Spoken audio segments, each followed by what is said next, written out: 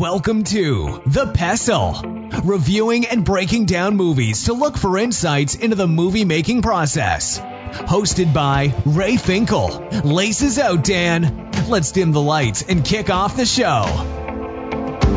Welcome, everybody, to The Pestle. Today's show is brought to you by Monet's Cafe, where a cup of hot cocoa will fix all that is wrong in the world. Welcome to The Pestle. This is Wes. And Todd. And this is a show where we like to break down films and discuss it in detail. And the reason why we call this The Pestle is a reference to a mortar and pestle. Like whenever you're cooking, you might grind up, some corn to make corn flour, or wheat, I suppose. I wouldn't know. Wheat, who has unground the wheat just in their kitchen?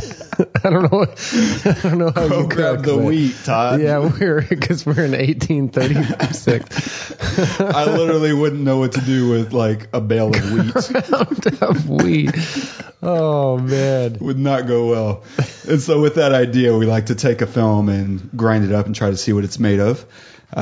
Today we're going to be doing Garden State. If you haven't seen it, go check it out. I think it may or may not be worth your time depending on the kind of person you are. Yeah, I think it's very dependent on that.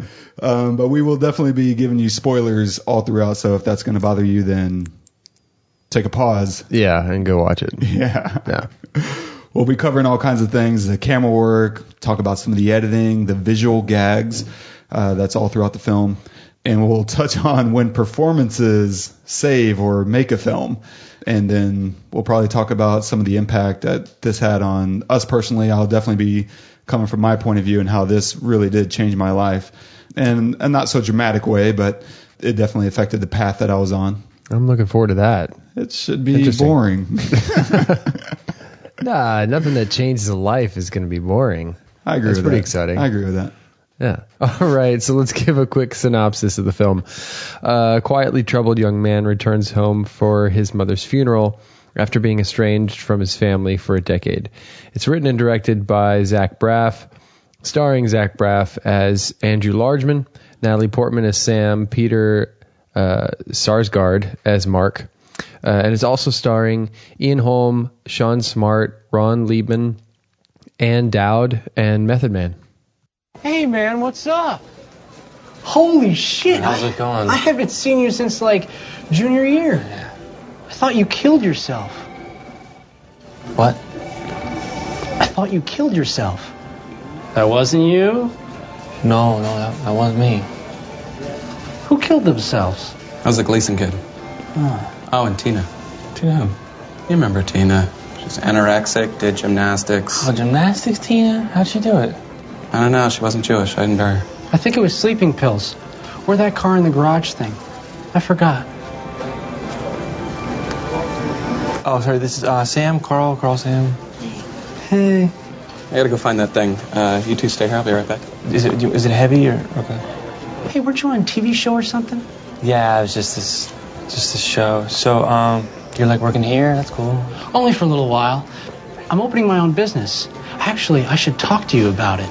I'm looking for smart people like you, Large. I should get your number.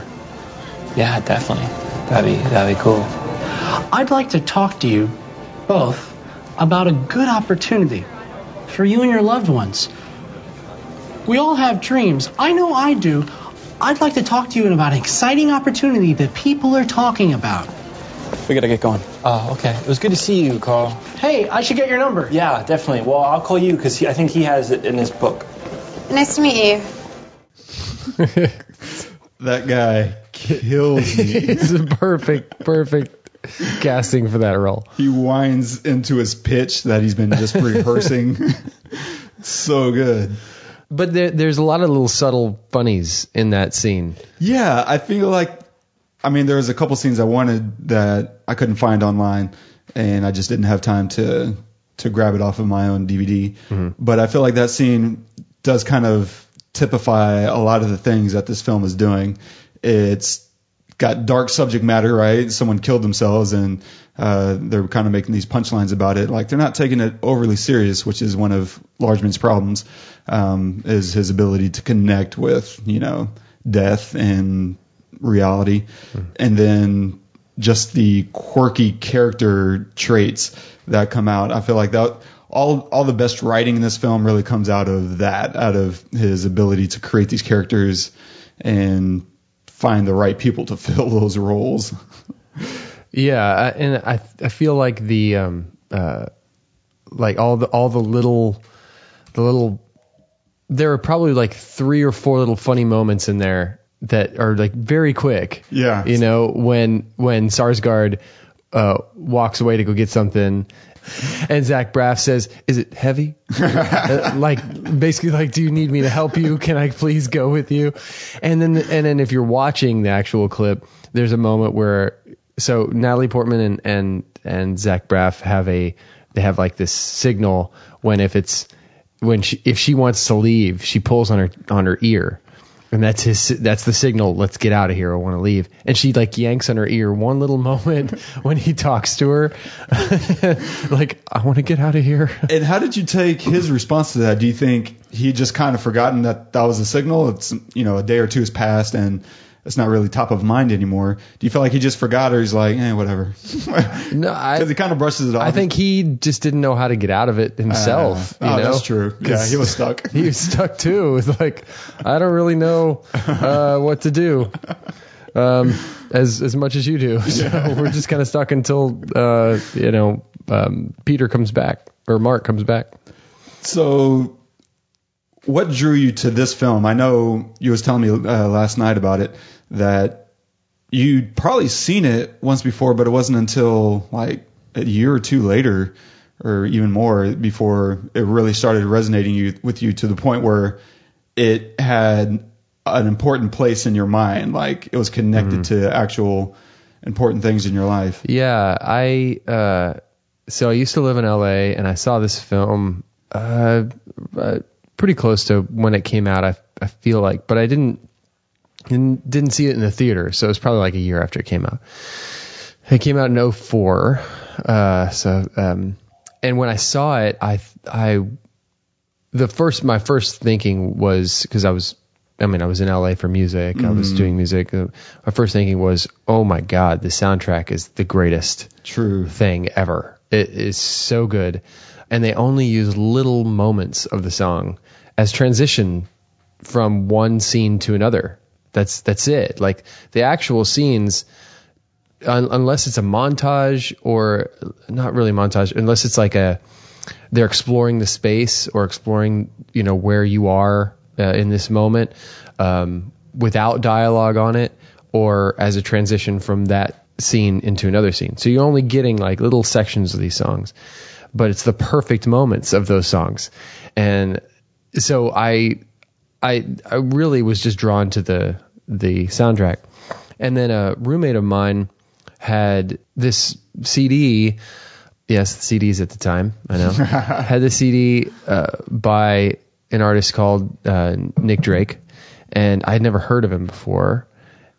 So I just saw the cover art, and I thought, that's pretty cool. It was his Pink Moon record, and so I put it on and I listened to it, and it completely blew me away. And it was just a little acoustic record. It's just him and his acoustic, and it completely blew me away. And then I realized that one of his songs was in Garden State, right? Not from that record, from a different record, but it was in there. So I just fell in love with him, and I was listening to that record for about a year before I realized that it was an old record. I didn't know Nick Drake was an older artist. He was in like the 70s. Yeah, same here. Same here. But you listen to this record, and because it's not overly produced, it feels like it was made last month or something. It just feels very modern. So I fell in love with it, and then I didn't see the movie again for several years. And I started dating. It was only after I started dating my wife, well, what was going to become my wife, that I watched it again with her because it was one of her favorite movies. And I thought, I think I've seen that movie before. Yeah. And so we watched it together. It was one of the first movies we watched together. And we were both at the time pretty sad people and, trying to get over whatever, baggage we had carried with us into this relationship, right? And it's still, at this point in our relationship, still, discovering things about each other and figuring out, is this right? Is this going to work? Should we make an effort? Which is very along the lines of some aspects of the film. And so we just kind of bonded over it. And so that soundtrack, anytime I hear any of the songs from the soundtrack now, all I can do is think of my wife. And those times of the being really excited about, getting to see her again, and or like, just longing to be with her when I'm not, so it holds that place. So anytime I watch the film, or I hear even the name of the film, or any of the music from the film, I'm brought back to that first year of the relationship of my wife and I. It's great. It's great. That's awesome. I feel like that's one of the amazing things about art, specifically music and film, is how it can connect you with the period like nothing else. Because what's great about, what we can do now with music and film, and storytelling, is what you heard, 10 years ago is the exact same thing you can hear today. You don't have to settle for a rendition or a memory. You can actually hear the actual thing, which, 100 years ago, not necessarily possible. Yeah. Certainly not common. Yeah. And that's just really incredible to me, the impact that artists can have on people, for sure. And this one, I loved it. I mean, I would say definitely from the first viewing. I didn't know it, though. At the time, I wasn't living in Austin. I was back home. I was actually going into full-time ministry once upon a time. And at the time, I had just decided that, oh, you know what? I'm not actually going to go do this. And so I was just kind of biding my time to make it back to Austin. I had a few more months before I moved back. And I mean, knowing me, this won't surprise you or anyone who listens, that I would rent movies all the time. This is also the time not only of CDs, but of Blockbuster. Oh, wow. Now we're really dating ourselves. Yeah. And so I would walk through Blockbuster, and that was kind of the worst thing. We do it now from the comfort of our home, but back in the day, you would just wander like a zombie through Blockbuster trying to figure out all these choices. What am I going to watch? Which in some ways I miss. I do too. Yeah. Okay. Okay. The displays kind of gave you the level of importance of any given film. But it was also cool that you could go talk to the dude behind the counter and be like, hey man, I'm wanting something that I haven't seen before. And they would recommend it, or they'd look at what you're renting and say, oh, you should watch this other thing too. You'd probably really dig that based on what I'm seeing from you right now. So you had like these personal curators, because they got to rent, movies infinitely. And so I would walk through, and I'd seen it for about a week. The display of Garden State was up, and finally, and I hadn't heard anything about it. I just grabbed it and was like, screw it, I'll watch it. Went home, watched it, fell asleep thinking about it. I was like, man, I really enjoyed that. I'm not an easy win in that way. I'm never going to say I loved something, on first viewing and really mean it. I might say it, in the spirit of talking about a film, like, yeah, I really loved it, but in my heart, I won't really be loving it. And I remember waking up the next day and I was still thinking about it. And I went to the next room and I was like, talking to my mom, who's also a movie lover. And I was like, Mom, I watched this movie last night and I think I loved it. And so the next day I came home, I still had it. I bought it, the soundtrack the next day, took it back, a day later. I watched it again the next night with my mom. Then I watched it again that night with the commentary on, and then bought it the next day so that I could continue watching it. I think I watched it between 10 and 14 times that first week, literally. Wow. Yeah, I was watching it every day. I can. That's a lot even for you. Yeah, even for me, that's definitely pushing it. I've never done that before. Damn. I was blown away by it because up to this point, I was a writer. I didn't think of myself as an actor or a filmmaker. I just started learning video editing, and that was about as far into behind the camera as I had gotten. I considered myself a writer. I thought that's where all the creativity was in storytelling and films, is the guy who creates the story is ultimately the god, right? Like you're the real brains behind it. And now you know better. And this isn't like supposed to be a backhanded compliment to Zach Braff, but I watched this film and I was just kind of struck by its lack of architecture. I was going to say, anything? Right. Because there's no structure. There's no real 3-act structure to this thing. He's just kind of giving you moment after moment. Yeah. And it has a path, but at the same time, it's not, you're really hard pressed to say there's a theme here. There's a theme of, I guess, wandering. We're constantly wandering through the film, and we don't know when a connection is going to be made. And so it's kind of emblematic of life itself. But certainly as far as writing goes, I wouldn't say that it deserves any, special attention. Instead, what I thought really made this film was the casting.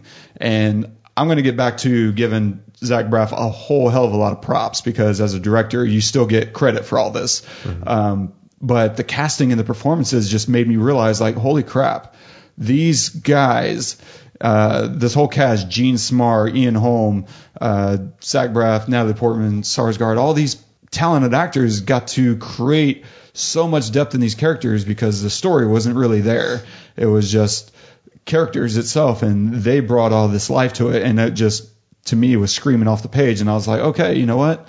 I now want to just see if I like acting. And so when I got back to Austin a few months later, that was one of the first things I did, was enroll in an acting class. And I was like, I'm just going to do it until I don't enjoy it anymore. Or if I don't enjoy this first one, that'll be that. I'll go back to writing. Yeah. And obviously I enjoyed the first one, and I was like, okay, that was interesting. And it was really terrible because in this class, Marco Perella is a pretty well-known acting coach here in town. And he would record you. So on like VHS tapes, which, oh dear God, even at this point was still non-flattering, dated. No, man. And so I took that first class, immediately went home and watched myself, and I was like, Jesus, boy, you don't need to be doing this. Yeah. But I love the process. I wasn't concerned too much about how I looked. I was like, you know what? At the end of the day, you can always get better. It doesn't mean you're ever going to like the way you look on camera, or that it's always going to be a comfortable thing, but you can get better at this. And more importantly, you're enjoying yourself. And so that ultimately led to me being a filmmaker, because it wasn't until I was, after so many classes, I was like, you know what? I'm enjoying this enough. I'll get headshots and I'll submit. And if I book stuff, then I'll just keep doing this. And I booked, my first several auditions in student films. I think I booked like my first 3 or 4 auditions, and I was like, oh, this is really easy. I mean, it's not. It's not. but I guess competing, for student films is a little easier. Yeah. And had just so much fun, working on set and creating.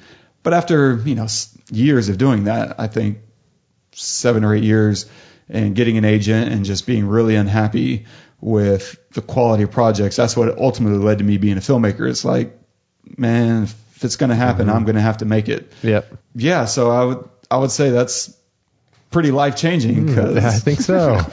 It's all I do with my life now. Yeah. Maybe too much so. My identity may be too wrapped up in being a filmmaker. One could certainly argue, but for better and worse, this is what's in my bones. Yeah, man. It's what I got to do. Thank you, Zach Braff, for bringing that out of you. For sure. And the other funny thing that I think, like, the last several weeks, I've told you this, the last several weeks, I've discovered that Comedy Central plays Scrubs in the morning. Yeah. Reruns of Scrubs in the morning.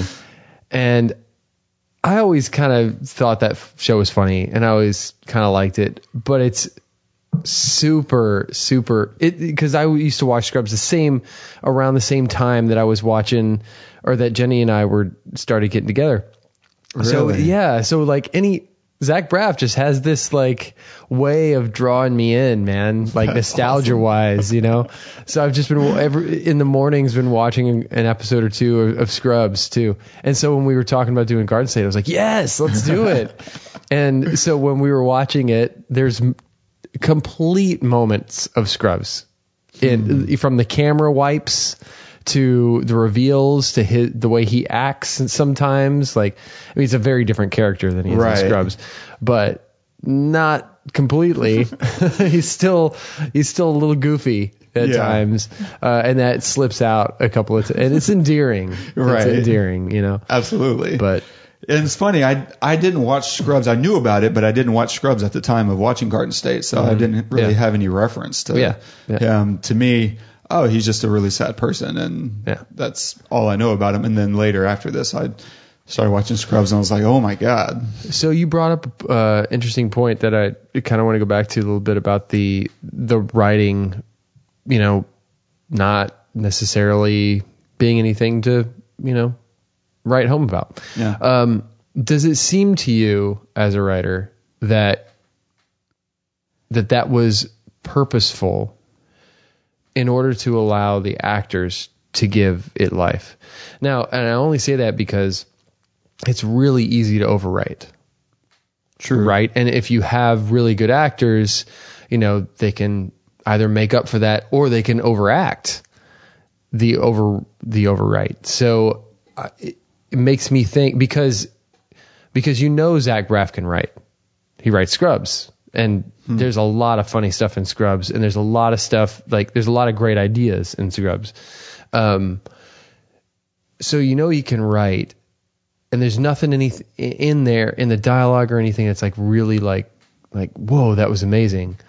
But did there need to be? There were these moments like Natalie Portman doing the one unique thing in that one space, allowing her to have that, to develop that or something, or that interaction between them in the bathtub. And we'll go talk about the editing too, because you have an interesting point about the scene in the bathtub. But, there these moments of saying, here's basically the skeleton, the gist, but I want you to create the scene a little bit more. Do you think that was a reason? That's entirely possible. I think, and this is something I would relate to a whole lot right now.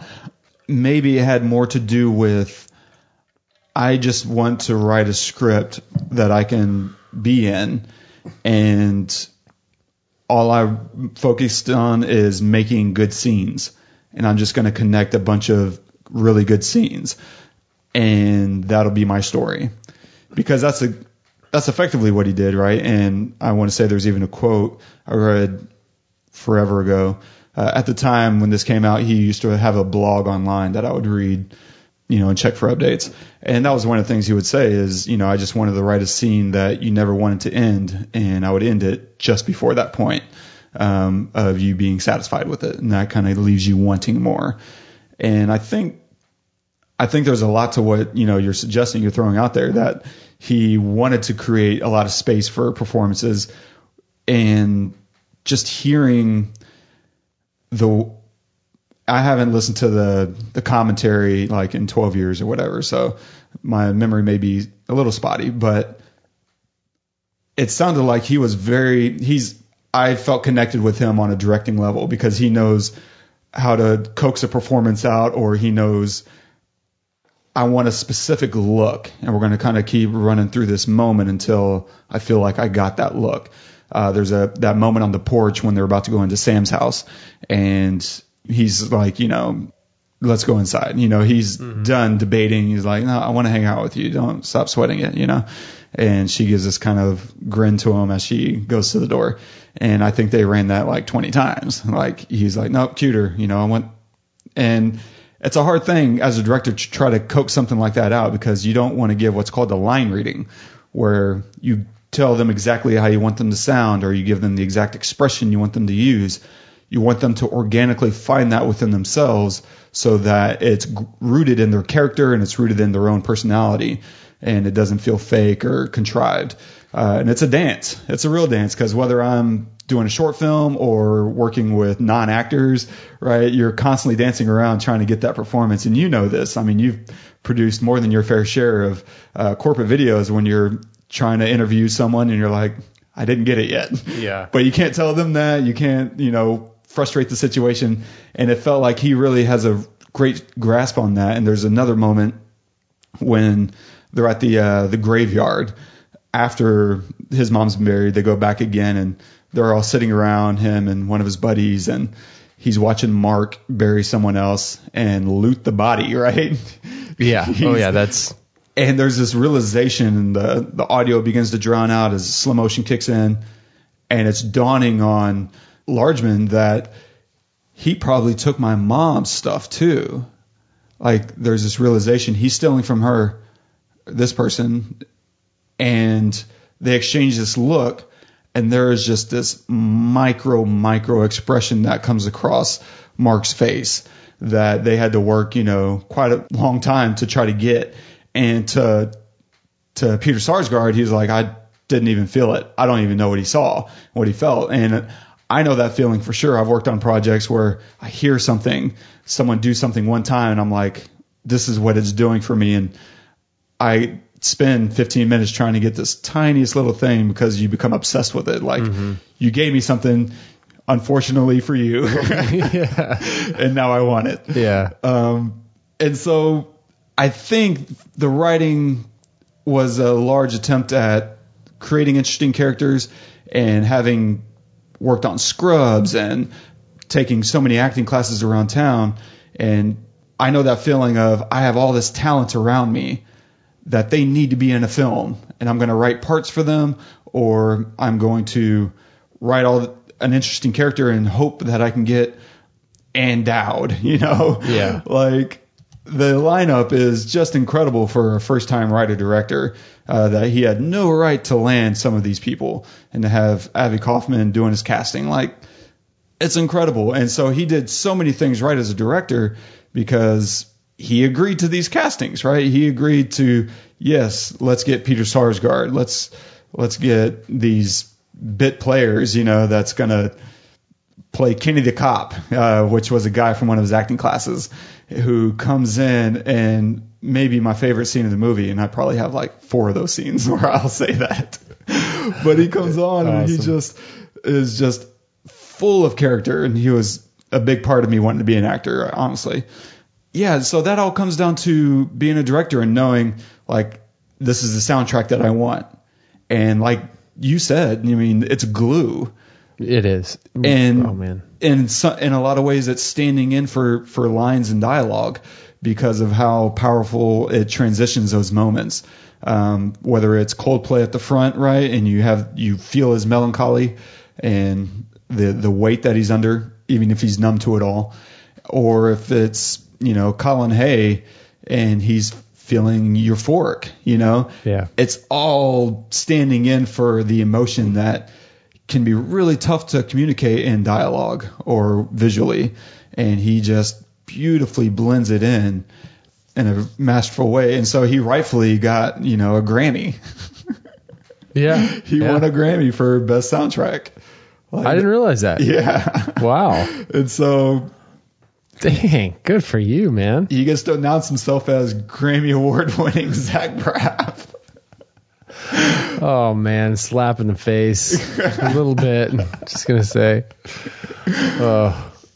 And so that's great though. Yeah, I think it is. I think you can say a lot for the editing too.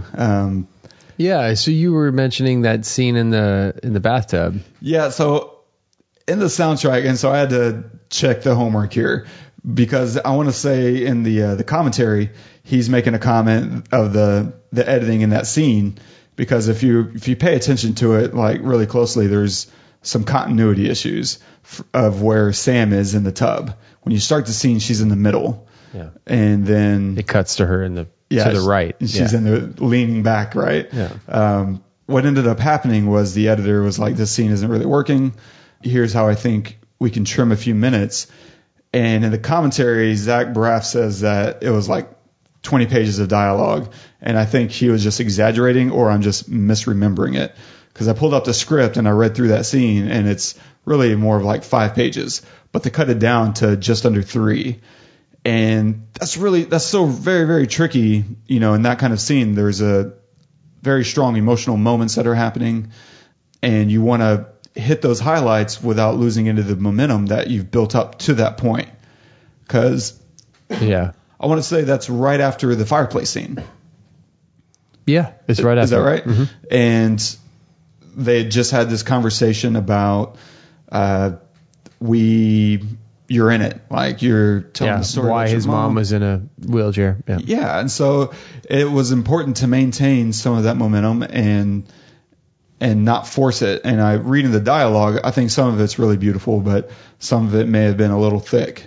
Like, we get it. He was already effective in communicating how he felt, and the the implications of everything that had happened. You could feel it weighing on him already. You didn't need to re-dive into that right after the fact. You just did that. And so I think the editor probably picked up on that, and he's like, okay, how can we trim this down to give Sam a little more room to impact her emotional character onto him and build their bond a little stronger and still not lose the importance of what he's dealing with. And so the editor trimmed 2 pages, 3 pages out of that to do just that. And there's also another scene where it was out of sequence. The scene where the dad surprises them at the refrigerator in the kitchen. That was originally supposed to be towards the end of the film, because if you listen to the dialogue, he says, yeah, I'm leaving tomorrow. But he doesn't leave for another 2 days. And at the time of watching it, you might think, oh, he just decided to stick around an extra day for her, which is still good. That's still like effective storytelling, even though that's not literally the way it was written. And so... And I thought that too when I was watching it. I thought, man, this is a long day. Right. Wow. And so that was a perfect moment to bridge like the party sequence with... I forget what happens right after that. I think it might be the graveyard scene. But tonally, it made sense, more importantly, to not interrupt what's happening on that last day, because there's this other momentum. Because then what you would have effectively had is scene in the kitchen and then the scene in the Mark's room talking about, Desert Storm trading cards. And so tonally, it made more sense in a different place, and rhythmically in a lot of ways. And there's so much, I think, really good editing happening, even though we'll talk about camera work in a minute. But at the end of the film, there's this triple cut that I remember Zach Braff pointing out at the time. And he's like, there's this beautiful triple cut that's going to happen right when he's pulled her back out. They're right alongside the luggage cart. And he's saying, I'm going to stay. That idea was dumb. I'm going to say, is that okay? Yeah. Okay. And so there's this very fast cut on each of their lines that happens that builds so much energy and excitement of what they're feeling in that moment. And it's completely communicated through the edit itself. That's amazing to recognize that momentum. But I think it also comes out of the style of editing that was chosen for this film was, I think, more of a comedic editing, because they do what's called Mickey Mousing. And I've probably referred to this before in music video edits, where you edit to the beat all the time. That's really exhausting. Like, you don't want to edit always to the beat. If you can find another rhythm to either add to the rhythm of the beat with a visual edit, or if you can find visual cues to edit to with the action of your characters itself, that is really useful. But if you do that all the time, it gets so exhausting. But it works really well in comedy, because there's a poppiness to it that plays into the rhythm of comedy. Comedy is rhythm itself. And it can still be exhausting, though. And what they do that's I found really interesting is that monotony, that visual monotony of pop, pop, pop, pop, pop is interrupted with these really long takes and these really slow push-ins. So whether we're talking about those crane moves where, like, the first crane shot, I think, is they descend into the funeral when he arrives. And that also gives you a feeling of his flying in, right? Because I don't remember if we actually see him on the plane or not, but we hear it. So we're landing with him into this moment. It's a really effective use of a crane shot. And then the cool thing, I didn't notice until this past viewing, and I've probably seen this movie 50, 60 times, is I think the next crane shot we really see is pulling out of the hamster funeral. And so it's kind of a bookend in and of itself. I don't know if that was necessarily intentional. Wow. But that's how they reverse out of that scene. It was just really appropriate that it also happened to be at a funeral, tied in by the amazing soundtrack. Yeah. And so they have so many of these great crane shots. The pool shot is freaking beautiful. They have like this 100-foot crane that's hovering over the pool, and she swims over to him, and it just slowly makes its way as they're having this dialogue, which I don't know if they're capturing it there or if it's like dubbed in later, but that's a beautiful shot that's immediately followed by another really slow. It's a crane shot too. It's just not as obvious because it functions more as a dolly shot, but you can't put a dolly on the water. Yeah. And they're just dollying over or craning over this pool as they're having this really long talk about the idea of home. I think it's beautiful because it's doing a number of things. One, anytime you have a long take like that, it's pulling the audience, the viewer, into the moment. And when you have these long uncut moments, you're listening, you're a little bit more in tune with everything that's happening on the screen. But I think too, in this particular case, discussing home in the way that he's doing is beautiful with this decision, because it's like you're on this journey, like a road trip, and home is in sight, and you just kind of pull up in front of the house. Mm-hmm. And that's when she lays her head on her shoulder. And I love that so much because she takes a good 15 seconds between his final line and her next line. Yeah. She really takes her time to chew on it. And the moment right before she swims over to him, where because he can't swim. Right. So everybody jumps in the water and he doesn't. And she said, "Well, can't you swim?" And then they cut immediately to him just like, it's very Scrubs like, just kind of, I don't even know what, it's not even doggy paddling. It's just, it's fantastic. It's his attempt at what he thinks people look like when they swim. Yes. Yeah, exactly. And, everybody else kind of dismisses it and is like, you're weird. But she has this like moment of just, she loves him, that might have been the moment she fell in love with him right there. Cause the look on her face didn't go to serious. Yeah. It just went to, and this is such a lesson in acting, because it could have easily gone to serious, but it wasn't. It was just he needs me. I'm going to go to him, kind of thing. Well, everybody else turns around and is playing or whatever.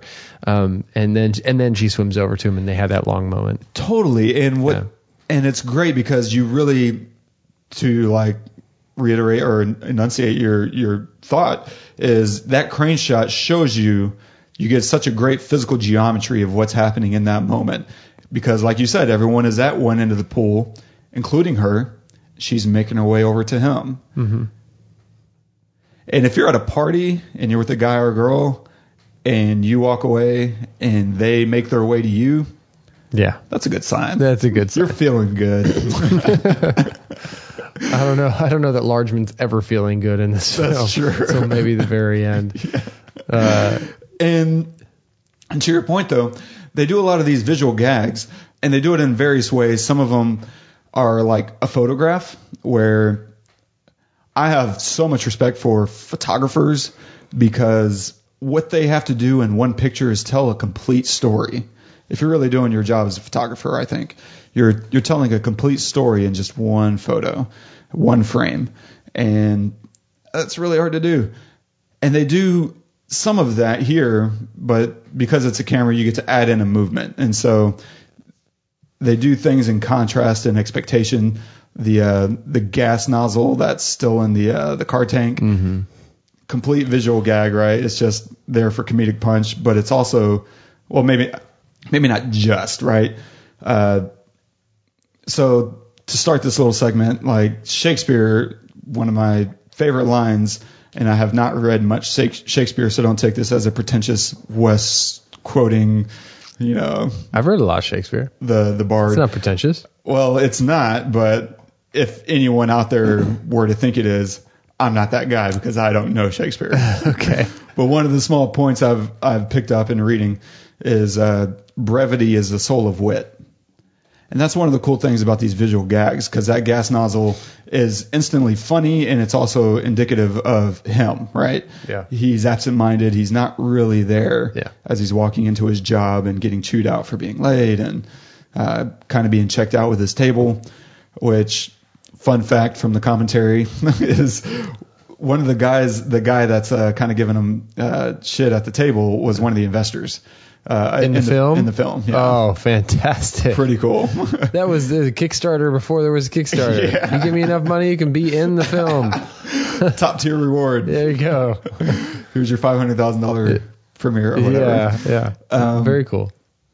You have all these little visual, some of these aren't quite what I would call a visual gag. And some of these visual gags are just kind of comedic background, I guess. Like in the Vietnamese restaurant, he has these water boys carrying troughs of water around in their buckets, like over their shoulders. Like we're in Thailand or something. I don't know. But the harder ones, right, or the more punchy ones are the shirt and the bathroom. Mm-hmm. That's immediate. You get exactly the joke there. It's just visually funny, even if you don't understand the background. They made that shirt out of the wallpaper or the whatever. It just looks hilarious because he looks pathetic and he's blending completely in. It's just a really funny joke, just like the water faucets turning on as he's walking down the bathroom line. Or in the doctor's office. Yes, which is such a good.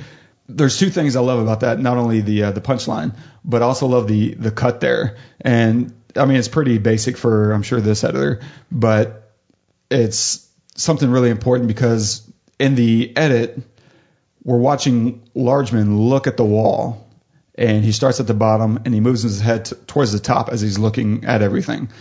And they cut to the camera already in motion. They didn't just cut and we're at the bottom, for half a beat, and then we pan up. Instead, what they're doing is they're using the motion of Largeman's head as he's in mid look and cutting on that rhythm to insinuate the rhythm of the next edit.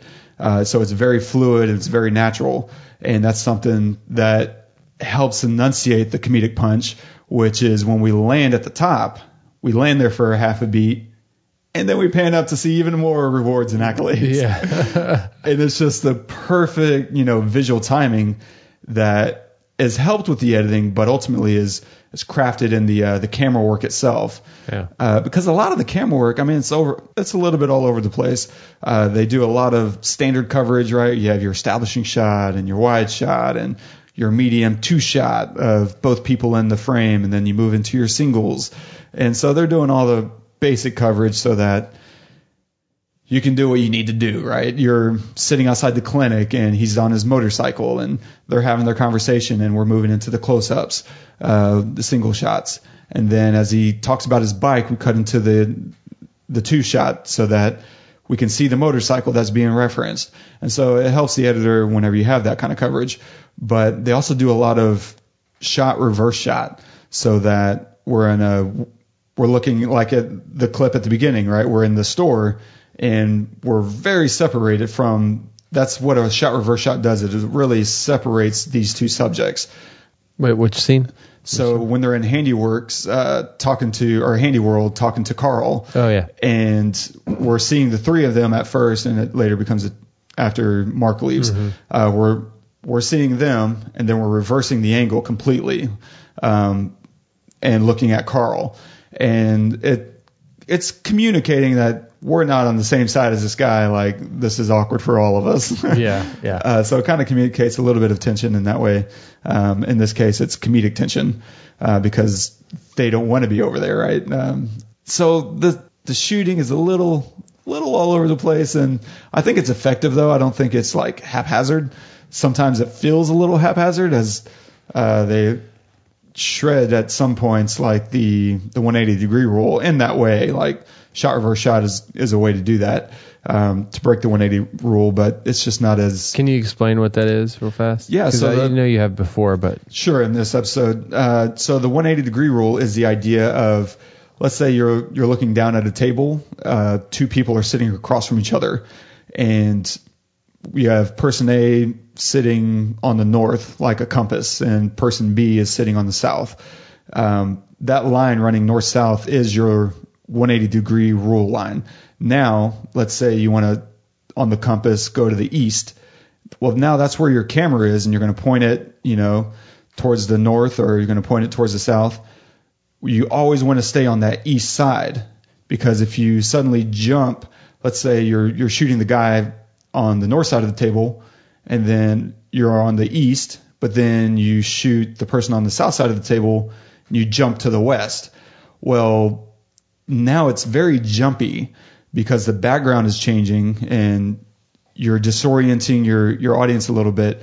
And then probably too, you might even have them framed up the same way so that whenever you're cutting it, they're like pop, pop, pop. Yeah, they're like right on top of each other. It's just visually disruptive, which is a technique in and of itself, but you better know why you're doing it. Yeah, exactly. And speaking of that, I don't remember where I was going before, but you just reminded me of with that same idea of like trying not to edit people on top of each other. At the end, I don't know if it was planned or not, but there's this really great dissolve that's happening during Frou Frou. Frou Frou's song. Frou Frou, Frau Frau. I've heard both. Okay, good. I'll be a Frou Frou. Yeah. Whenever that's the artist that's playing at the end, by the way. Yeah, the Let Go song, which I fell just head over heels for. It's really just Imogen Heap. Yeah, she is just incredible. Whenever that song is playing and they're doing all these dissolves, nobody ever dissolves into another person.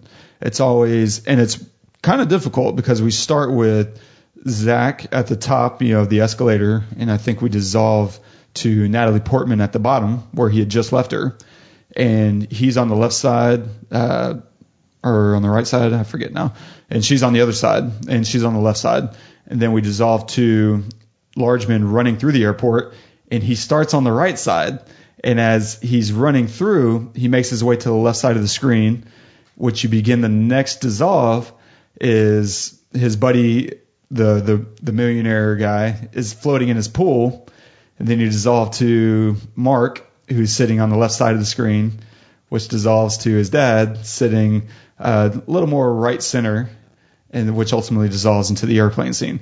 And none of these dissolves, that takes largely either one of two things. You're either really lucky shooting it, which I doubt, or you just have an editor who's aware of the pacing needs to fit this, and we're going to back our way into making sure we don't trip ourselves up. Because dissolves can be a very emotional way to engage the audience, if you're doing it right, which obviously they are. Just a ton of freaking talent that's happening here. So you also mentioned something about the party scene, that the camera itself had a switch on it. So they shot this with film. Right. And you said, so there's a scene, there's a party scene where Largeman takes some drugs, and so he's just sitting there, and all of a sudden everything speeds up around him, but he's just sitting there, and then it slows down. And you're saying that there was a switch on the camera. That's what he was saying. And I remember Googling it a while back and getting the impression that it was true. I haven't double checked, the camera they shot on and that model, yada yada. But if you're going to do that, because that's really hard. If you're ramping speed live like that as it's rolling through the camera, that's changing your exposure. And I don't know how in 2003 or 2004 when they were shooting this, how you do that on the fly like that. I mean, if you're going to do that, then I'm assuming you're operating the aperture live too, so that when the exposure changes suddenly, instead of 48 frames a second, you're jumping to 60 or 120. That suddenly needs a lot more light, so you open it wide open. I don't know. I don't know if he was just making a joke about it or if he just didn't understand what was really happening. Okay. Because maybe they weren't doing it live. Maybe it was just, okay, and cut. We're going to switch to slow-mo here. Because that's a lot of film that's running through the camera. If you're going to shoot, 60 frames a second even, then that means you're going like... from what, 40 frames? From 48 frames a second. Sorry, my math. Or 24 frames. God. It's like over double. Yes, it's over 60% faster. Yeah. Thank you. All the math of it. I'm used to the other side. Right. Of slowing it down again. Yeah. That's a lot of film. Yeah. Like in a one film a standard can is going to give you about 11 minutes worth. Wow. And if you're running that 60% faster, that's, just 4 or 5 minutes. Dude.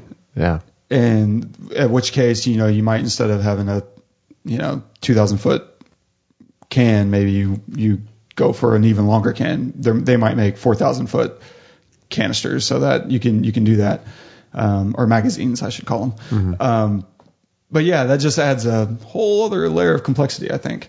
But either way, I mean, perfect rhythmic, way to break it up. And I can imagine him writing the script and saying, we're going to have all these music breaks tied in. Yeah. So that I'm giving something emotional and visually interesting.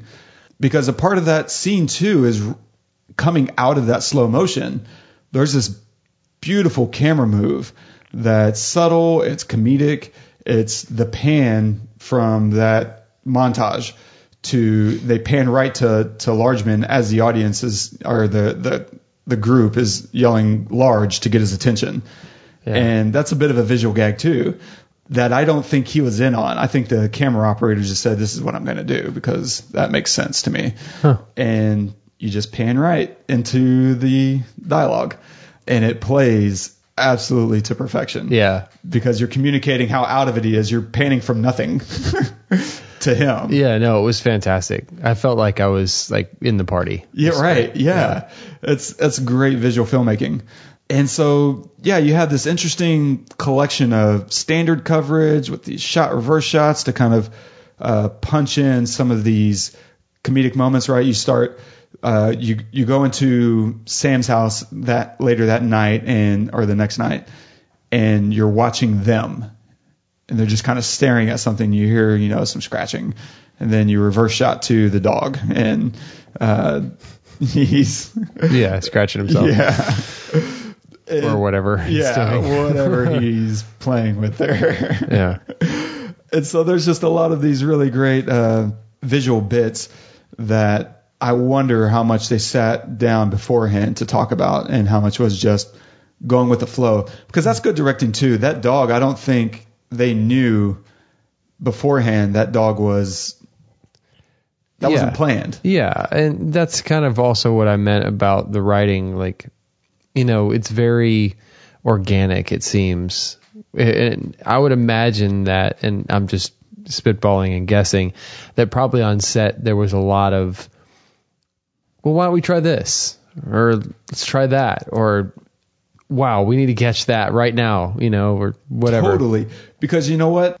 My favorite scene... This is the third favorite scene. Yep. So, is whenever they're at the fireplace... And she says, I can tap dance. You want to see me tap dance? Yeah. That came out of, they had been on set, for a couple weeks. And between takes or between setups, Natalie Portman would just kind of tap dance around to kill time. And he was like, really? Hey, would you mind doing that on camera? And she's like, she was really hesitant. Like he talked her into it. And she does it. I think they only did a couple takes, like they did that close up or the medium, and then they did the wide, and the camera operator was just on the money because he had to fix the frame when she stands up. That changes the composition. Yeah. And you can see the camera move there, and he was just ready to catch whatever comes next. But that was not in the script. That's great. I love it. That's so awesome. It's such a great moment too. Beautiful. She doesn't have any shoes on, and it's just it's so endearing, right? You're interesting. Oh man. And so that's a part of great directing is knowing how to incorporate interesting moments like that you're seeing around the set. Yeah. Because it could easily go awry. But he made an excellent film that you have to give him so much credit because he assembled a team ultimately, right? He wrote the script, sure, and maybe he could have done more writing on it beforehand to save more headaches and to help enunciate certain moments, but ultimately he also surrounded himself with the right people and was open to change. And that's a hallmark of an excellent collaborator and someone that you would always want to work with, no matter what. Yeah. It seemed like a fun set to be on. Right? Yeah. God. I mean, Peter Sarsgaard just sounds like a freaking... I was crazy about him too. After watching this, I started making sure I watched everything that he was in. Yeah. He was a huge influence on me. Wanted to be an actor for sure. Like him, Natalie Portman, and Kenny the Cop, I think, were like the three people. Gene Smart, Ann Dowd. So basically everybody. Yeah, it's like, wait a minute, that's the whole cast.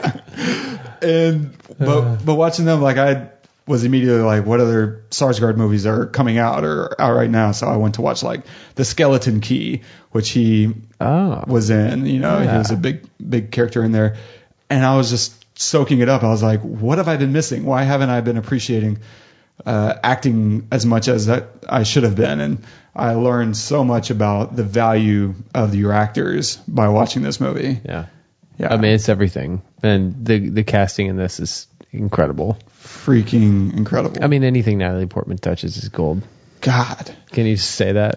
Yeah. I mean, I think she will go down as she's basically Meryl Streep to us, which Meryl Streep has been to, I mean, the film world. Yeah, I totally agree. Not just a generation, right? I mean, look at her more serious films, like Black Swan or I lost it. Yeah, Black Swan.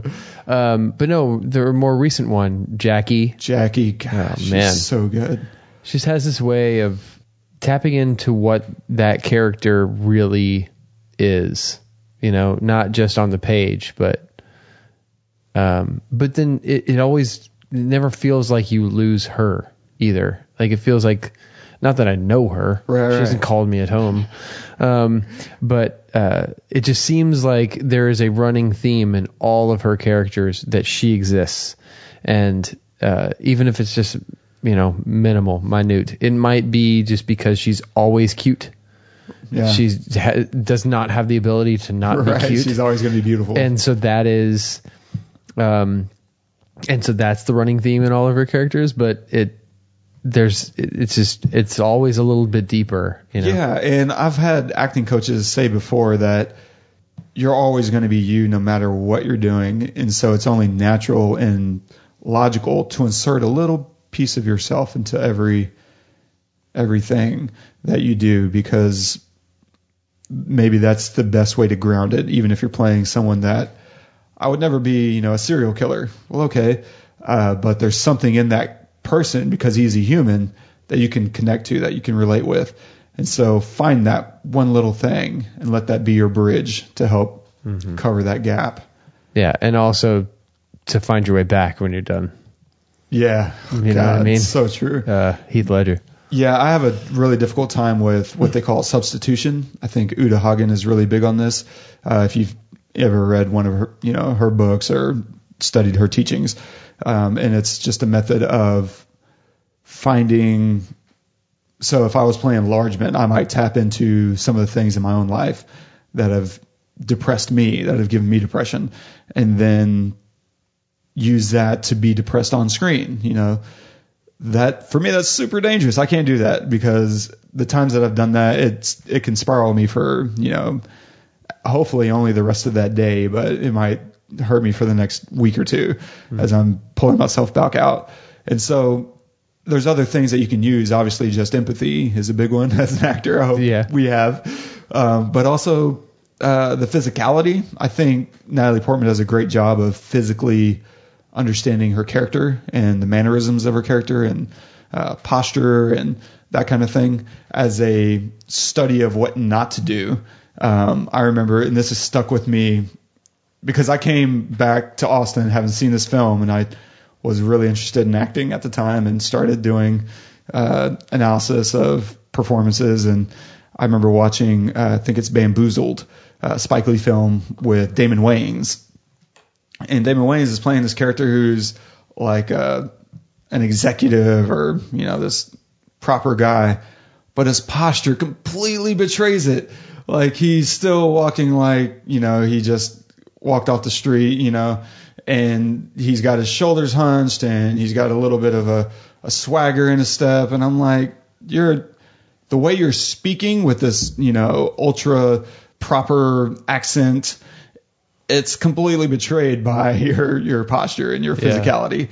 Yeah. And that's one small thing I think she does really, really well, is like to understand her character's background and why does she move the way she moves? Okay, let me own that. And that just kind of injects you into character. I know Humphrey Bogart would say, if you can nail the character's walk, you got it.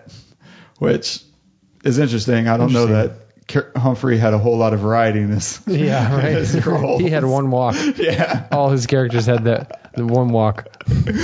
totally. He nailed him. So I'm in love with this film. If you can't tell, and I could easily go on and on. But I think the three things that make this film great: the performances, which come back to the casting, the music. Freak yeah, man. Yeah, man. Killed it. The editing. I mean, if being you the third. only own one soundtrack to a movie, can you think of a better one? Nope. I mean, this Cannot. it's just perfect. Every song bleeds into the next one seamlessly, and emotively. Like that I know is not a word, but you can feel it from one song to one track to the next.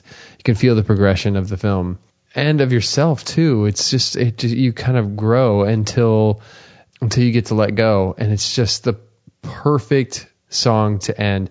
And then pulling back, the whole pullback of at the end of the film, as they kiss and they pull back as the song kicks in, because you kind of hear it starting to come in, and they're looking at each other, and they have that fast cut you were mentioning earlier, and then when it kicks into the chorus and the camera pulls back to reveal they're the only people in the airport, I got goosebumps. Yeah. And I don't know if it's because it's really that good or if it's because the nostalgia that I hold to the film. I know. I felt Either it in way, that it's moment. that good, you know? Absolutely. I remember feeling it in that moment whenever I saw it, and I was just like, no, more. Yeah, which is perfect. What he wanted. Yep. One thing that now that I'm thinking about that pullback that I love about it is that it's not completely steady. You can tell that they're on like a cart or something, and they're just okay, go, and the guy's holding the camera on his shoulder or something. It's not perfect. Yeah. Which is Because, to your point, it's a wide shot. You can see the floor, which means you can't lay a dolly track down. right. And so they're probably on some, I always butcher the names of it, but on a manual dolly, basically, where the cameraman sits in the seat. And but even in like really high end dollies, like, or roller, whatever you want to call it, like that. It's not a Chapman, is it a Chapman? Yes. Thank that you. it? It's a Okay. Chapman. Even the Chapmans are really steady because you can hook the camera up to them and they can be really super steady. I really don't think that they use that.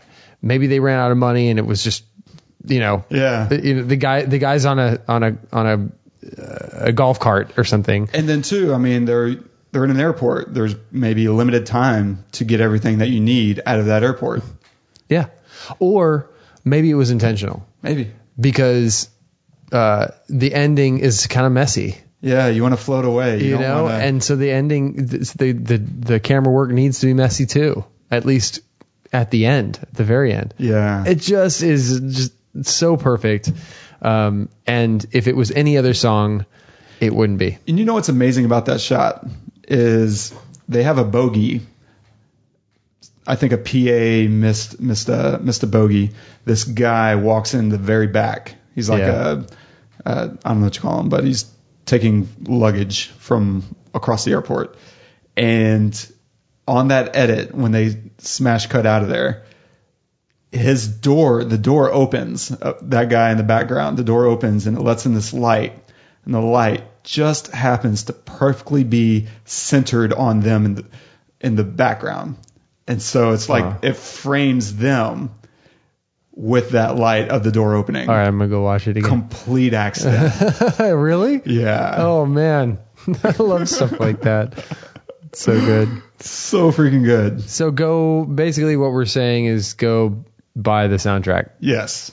Definitely. I'm definitely saying that too. Yeah, absolutely. I mean, yes, the film is amazing, but I think it's amazing, 50% because of the music. Such a good idea. Yeah, I know, right? Man. Tissue? What are you recommending this week? Let's see. Oh yeah. I had to go back through and look to see what we had recommended. Because I know you made the list to make sure that we hadn't recommended this, and we haven't, but we have talked about it. Ooh. So this week I want to recommend Fight Club. Nice.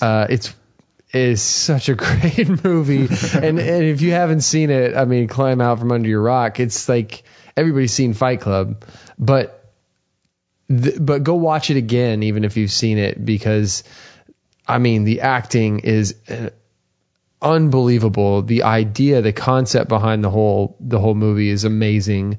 The production is incredible. The camera work and the directing, Fincher.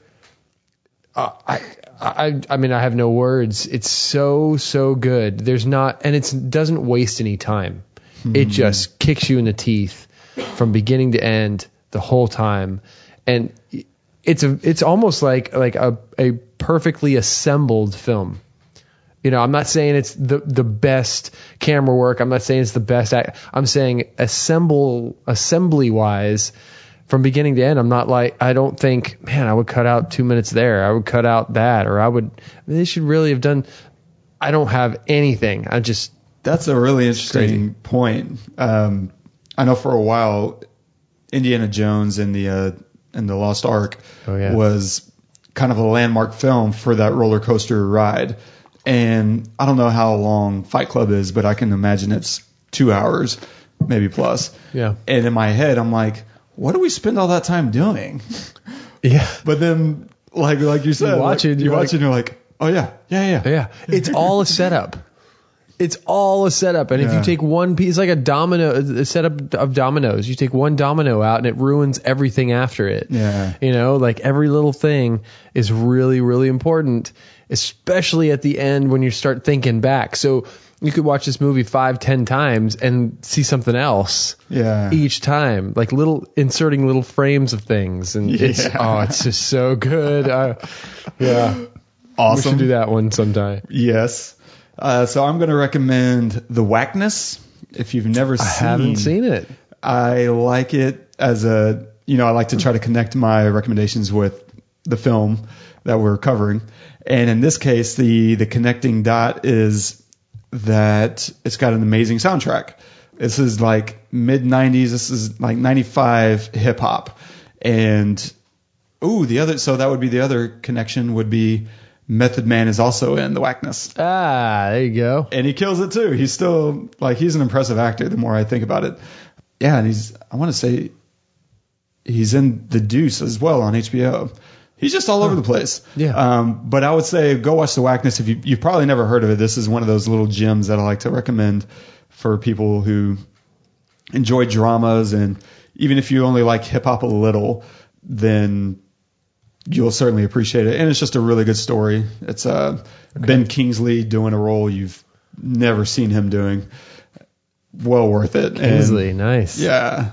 There's a lot that's great about it. And maybe down the line we'll cover it because I really do love that film. I got to go watch it. Yes. So what are we going to do next week? We are going to do Chef, Jon Favreau's Chef. It's going to be interesting. Yeah, that is.